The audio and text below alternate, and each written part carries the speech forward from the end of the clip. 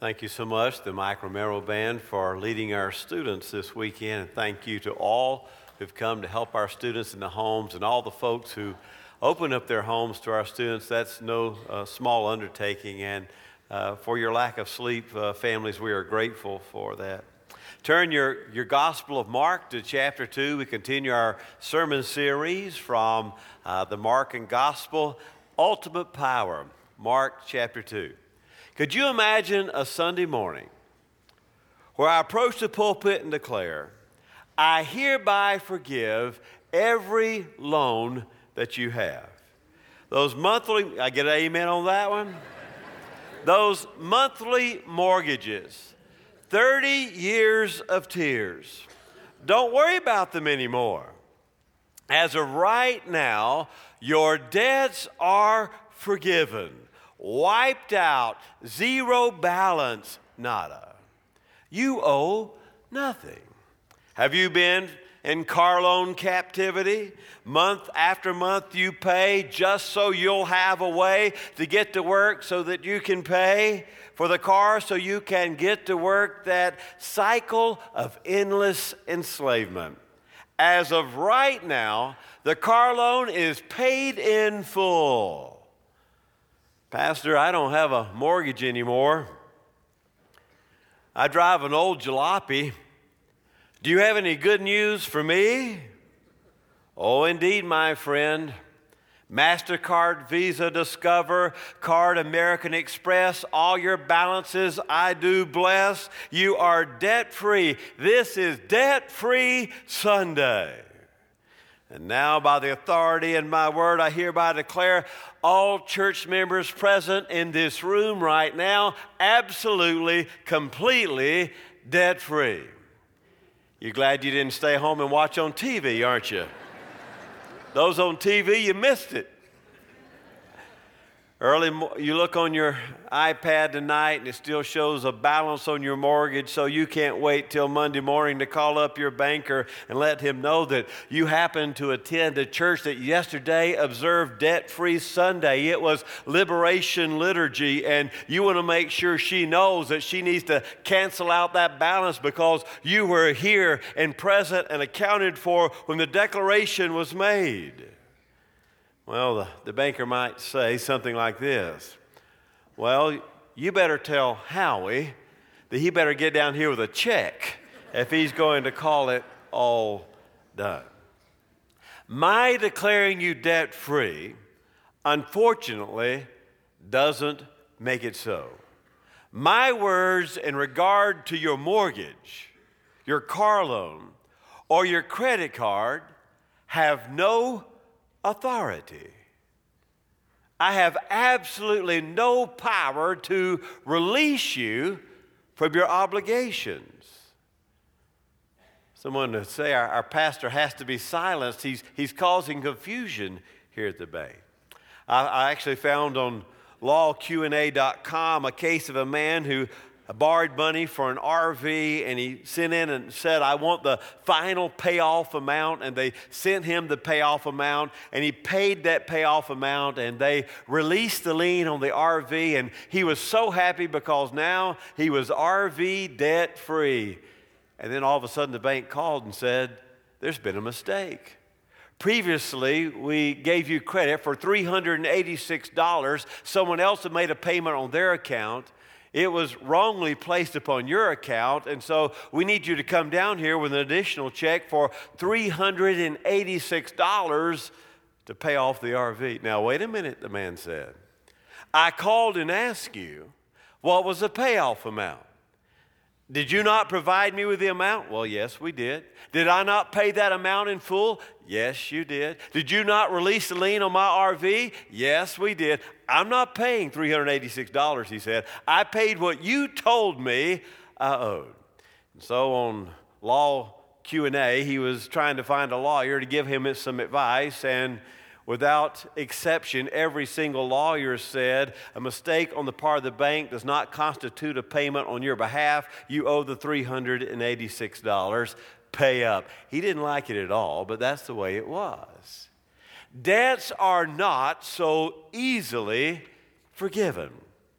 They tend to stay in place. Well, I want you to notice a few things. Look at Mark chapter 2, verse 1. And when he had come back to Capernaum, several days afterward, it was heard that he was at home. And many were gathered together, so there was no longer room, even near the door, and he was speaking the word to them. Now, you remember in our lesson last week that Jesus was in this north seaside city called Capernaum. Matthew calls it his home, and here Mark calls it his home as well in chapter 2, verse 1. They had certainly seen Jesus' power as he had healed all that they brought to him with disease. He had released all the demons of those who were demon-possessed. And so it's no surprise the crowd had gathered before, and now as he comes back, he had healed Peter's, you remember, mother-in-law, and now they are crowded, and the house is full where he's teaching. The courtyard is full, the house is surrounded, and there is no way to get to Jesus. There is no way to find your way to him. Notice what he's preaching to them. It says he's preaching the word to them. Now, that's an interesting expression. Have you ever noticed it in Scripture? The Logos, he is preaching the word to them. The word became something of an expression of what missionaries would say when they were preaching about the crucifixion and the resurrection of Jesus. To preach the word is to preach the story of Jesus, his crucifixion and his resurrection. Turn over to Mark chapter 4. In verse 14, Mark uses it again. Notice what happens in this parable of the sower and the souls. And the sower, 4:14, and the sower sows, there it is, the Logos, the word. The sower sows the word, the story of Jesus. Now back to chapter 2. He sows the word. Or you remember in Acts chapter 6, don't turn to all these for time's sake, but in Acts chapter 6, the apostles seek 7 servants to serve the tables because they want to devote themselves to the Logos, the word. Or in Galatians 6:6, Paul admonishes that the one who has taught the word should share in the good things of him who teaches. And maybe Paul describes it best in Colossians 4 when he says, God opened up to us a door for the word so we may speak forth the mystery of Christ.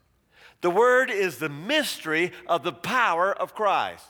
Now, you can look on the web tomorrow and get all these citations if you want them, but sometimes it's called the word, but in other places, like Acts 8, it's called the word of the Lord. The word, this preaching, this Logos, concerns Jesus. It is the word of the Lord. Or other places, Luke 5 is called the word of God. This word pertains to Jesus, but also to the Father. Other places, Matthew 13, it is the word of the kingdom. It involves the reign and the rule of God. The kingdom of God has arrived. And then 1 Corinthians 1, it is the word of the cross. The word of the cross. So this Logos, this word, involves the story of Jesus. It is empowered by God. It announces the arrival of the kingdom, and it is featured in the cross, the word of the cross, or Philippians 2, it is the word of life. It is the word of the cross, and the cross leads to life. It is the word of life. So, the proclamation of the message of Jesus is the word. The kingdom has arrived. Put plainly, God is at work in the person of Jesus, especially in his crucifixion and resurrection, in such a way that God is redeeming or reconciling humankind to himself. That is the only word that matters. They are preaching. Jesus in Capernaum specifically is preaching the word, the good news of the message to them. There's a second thing I want you to see. Not only preaching the word in verses 1 and 2, but in verses 3 and 4, removing the roof. Removing the roof. Look at 3 and 4. And they came, bringing to him a paralytic carried by 4 men. And being unable to get him because of the crowd, they removed the roof above him. And when they had dug an opening, they let down the pallet on which the paralytic was lying. Now, whenever we have a guest preacher, a guest pulpiteer, one of our deacons' wives who likes to tease more than she likes to please will tell me the next Sunday, "Oh, you should have been here. We had to get chairs out. You weren't here preaching, and we had to get chairs out. It was incredible. Man, we packed the pews. You weren't here. We had to get chairs out, and we packed the pews." Well, like our guest pulpiteers apparently always do when I'm gone, Jesus filled the house, and he filled beyond the house. He filled the courtyard. He filled the streets. They were crowded all around. There was standing room only, and then no room at all. They had to get out the chairs. Now, they have the paralytic carrying him on his mat. I imagine in my mind that each one of the 4 friends has a corner of the mat, and they are carrying him in faith. They are determined they're going to get their friend to Jesus. They are determined that they're going to get their friend to Jesus. There's no way in the door. There is no way in the window. They go up on the roof, and they find a way to Jesus.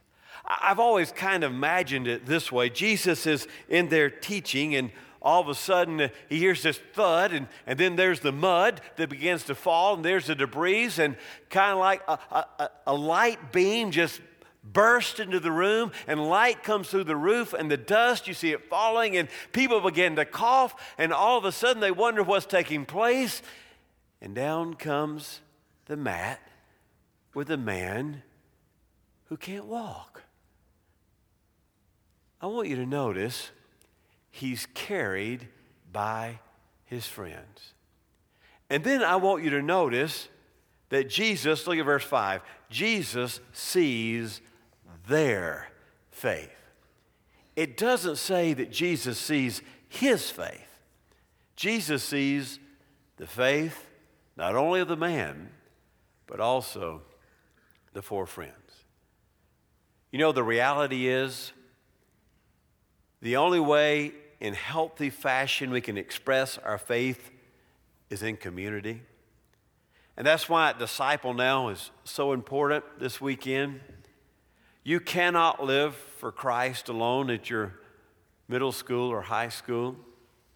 The only way that you'll be able to take a stand for Christ and say, He's my Lord and He's my Savior, and I'll be obedient to His commandments, the only way you can do that is if your friends carry you. You'll need a friend on each corner of the mat. And the only way you'll ever get someone to Christ is if they are carried, let down by her friend, by his friend. I'm not telling this group anything. The pressures are so strong to go the way of the world and the way of demonic powers and do ungodly things that the only way that we can possibly stand is if we stand as faithful friends with each other. Jesus doesn't see just his faith. Jesus sees, plural, their faith. Jesus sees their faith, and Jesus heals the man. Jesus heals the man. Now, roofs in those days were made of simple beams, and then there were reeds and branches, and then there was mud, and they were changed out every year. And so it wasn't a huge financial damage to the household owner. They cut it, and then it could easily be repaired. And then there's a final thing I want you to see: forgiving of sins. Jesus saw their faith. Look at verse 5. And seeing their faith, he said to the paralytic, "My son, your sins are forgiven." Well, there were some scribes. They were sitting there reasoning in their hearts. Why does this man speak like this? He is blaspheming. Notice this, very important. Who can forgive sins but God alone? And immediately Jesus. You know, the reality is Jesus always knows what's in our heart. Immediately Jesus, aware in his spirit that they were reasoning that way within themselves, they weren't saying it out loud. Jesus knew what was within them. He said to them, "Why are you reasoning about these things in your hearts? Which is easier to say to the paralytic, 'Your sins are forgiven,' or to say, 'Arise and take up your pallet and walk'? But in order that you may know that the Son of Man has authority on earth to forgive sins, he said to the paralytic, 'I say to you, rise, take up your pallet, and go home.' And immediately he took up the pallet and went out in the sight of all. And they were amazed, and they were glorifying God, saying, 'We have never seen anything like this before.'" The man comes down. Jesus sees the faith of the four friends. And Jesus, seeing their faith, says, "Your sins are forgiven you." Immediately, the scribes and the Pharisees are bothered. Like, I didn't have the authority to cancel your mortgage a moment ago. I tried. I gave it my best shot. But I bet when you go home, the balance is still there. Like, I don't have the authority to cancel your mortgage. Man does not have the authority to forgive sin. The psalmist tells us that all of our sin is against you and you alone, O God, if I sin. Psalm 51, only God. Every Jew knew that only God had the authority and the power to say, "You are forgiven." And so, when Jesus says, "You're forgiven," that's blasphemy. Do you remember at the trial of Jesus before he's crucified? They accuse him of blasphemy. And the book of Leviticus, what happens is when we blaspheme, we are to be killed. It is a capital offense. Why are you speaking this way? Only God can forgive sins. Now, if Jesus wasn't claiming to be God, like some folks say he wasn't claiming to be God, he could have said, "Oh, I'm sorry. I didn't mean to act like God. I don't have any power over sin. I didn't mean it that way. I just wanted the guy to walk." But he didn't. He said, "Why are you thinking I don't have the power to forgive sins?" Notice what he says.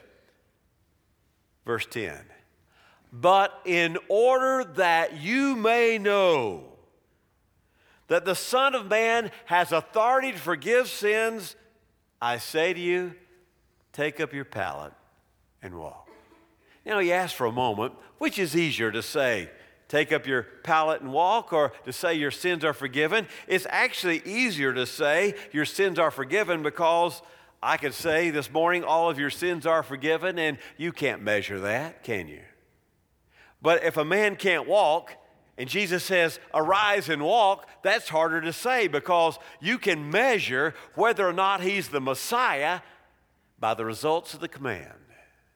Which is easier to say, your sins are forgiven, or rise and walk? But that you may know, I say, take up your pallet and walk. Now, what about this connection between sin and sickness? In John chapter 9, there's a man who is born blind, and the Pharisees are perplexed. They thought that everyone who had an infirmity, a sickness, that sickness was a result of sin. And so when the man is born blind, they say, "Now how did that happen? Did he sin in the womb? Was it the fault of his father?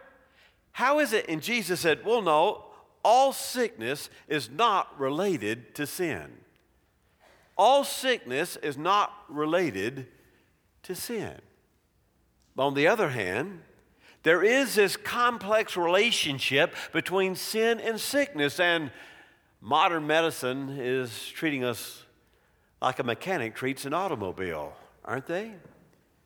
You take your car to the mechanic these days, he puts in a computer, and the computer in your car talks to his computer, and they do something called diagnostics, and there's a report, and the report tells your mechanic what part is wrong, and then he simply replaces or repairs that part. And unfortunately, modern medicine is going that way, where we just run a battery of tests. As a result of those tests, we find out what part is wrong. And if we simply can repair or replace that part, then all is well, they think. John Young writes, "The gospel is declaring that healing is more complex than that. Healing involves our relationship with our God. And healing involves our relationship with ourselves. And healing involves our relationship with other people. And healing involves our relationship with our environment." You see, there's a paralyzing weight of sin that does destroy our health. It won't show up on a CAT scan, and you can't see it as a blood test results. And yet it is as destructive as any disease within our bodies. We are complex characters, and our bodies and our mind and our soul are all interwoven in a way that we're not like an automobile at all. We are a complex creation of God, and our sin and our sickness, and, well, it's all related in some way, isn't it? Jesus sees it that way, not that all sickness is punishment for sin, but that the two are related, and Jesus says, "Your sins are forgiven you." Isn't that really what we all want to hear Jesus say? In your heart, isn't that what you long for from Him? I mean, of all the things that Jesus might ever say to me, that's the line I want to hear. That'd be the first sentence. Your sins are forgiven. The Son of Man has the power of God because He is God to say, your sins are forgiven.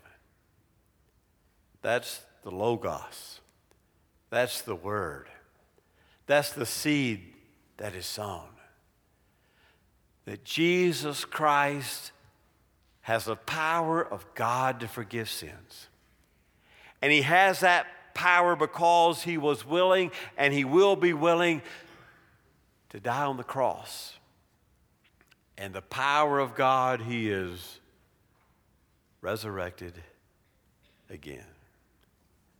So that you may know the Son of Man has power to forgive sins.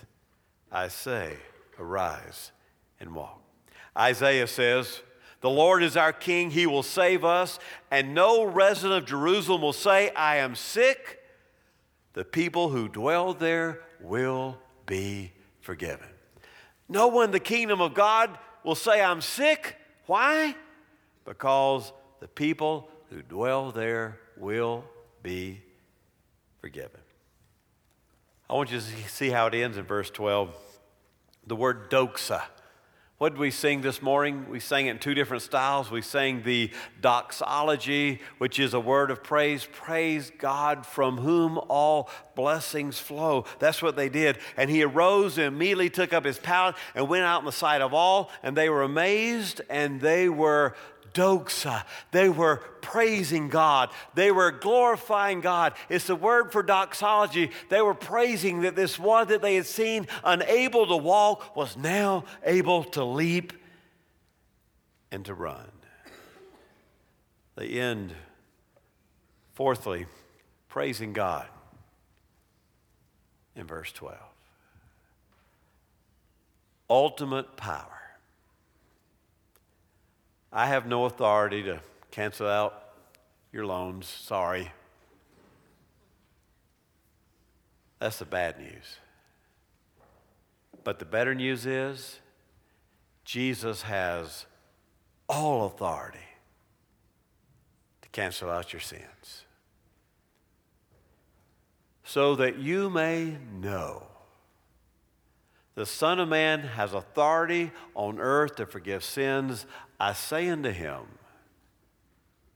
get up, take your pallet, and go. Maybe you're here this morning and you long for that forgiveness. Maybe you went to DNow this weekend. I'll ask Bradley to be here at the front. And maybe you want to come and speak with Bradley or speak to me, and this is a time of recommitment for you. Maybe this is a good morning to remember, students, that our faith is always done in community. Jesus saw their faith. And your high school may see your faith, but it's more likely to see the faith of your friends as well. Let us pray. Oh God, maybe there's someone watching by way of television this morning, or maybe there's someone in this sanctuary, maybe these students who spent all weekend focusing on doing something, the present kingdom of God. Maybe this is her time to come and to pray. Maybe it's time for others in this congregation to receive the authority of the forgiveness of Jesus by receiving the word of the Lord, that Jesus is crucified and raised. Maybe there are others who come this morning to identify with this church family, to say, this will be my place. This will be my church home. In the name of Jesus we pray.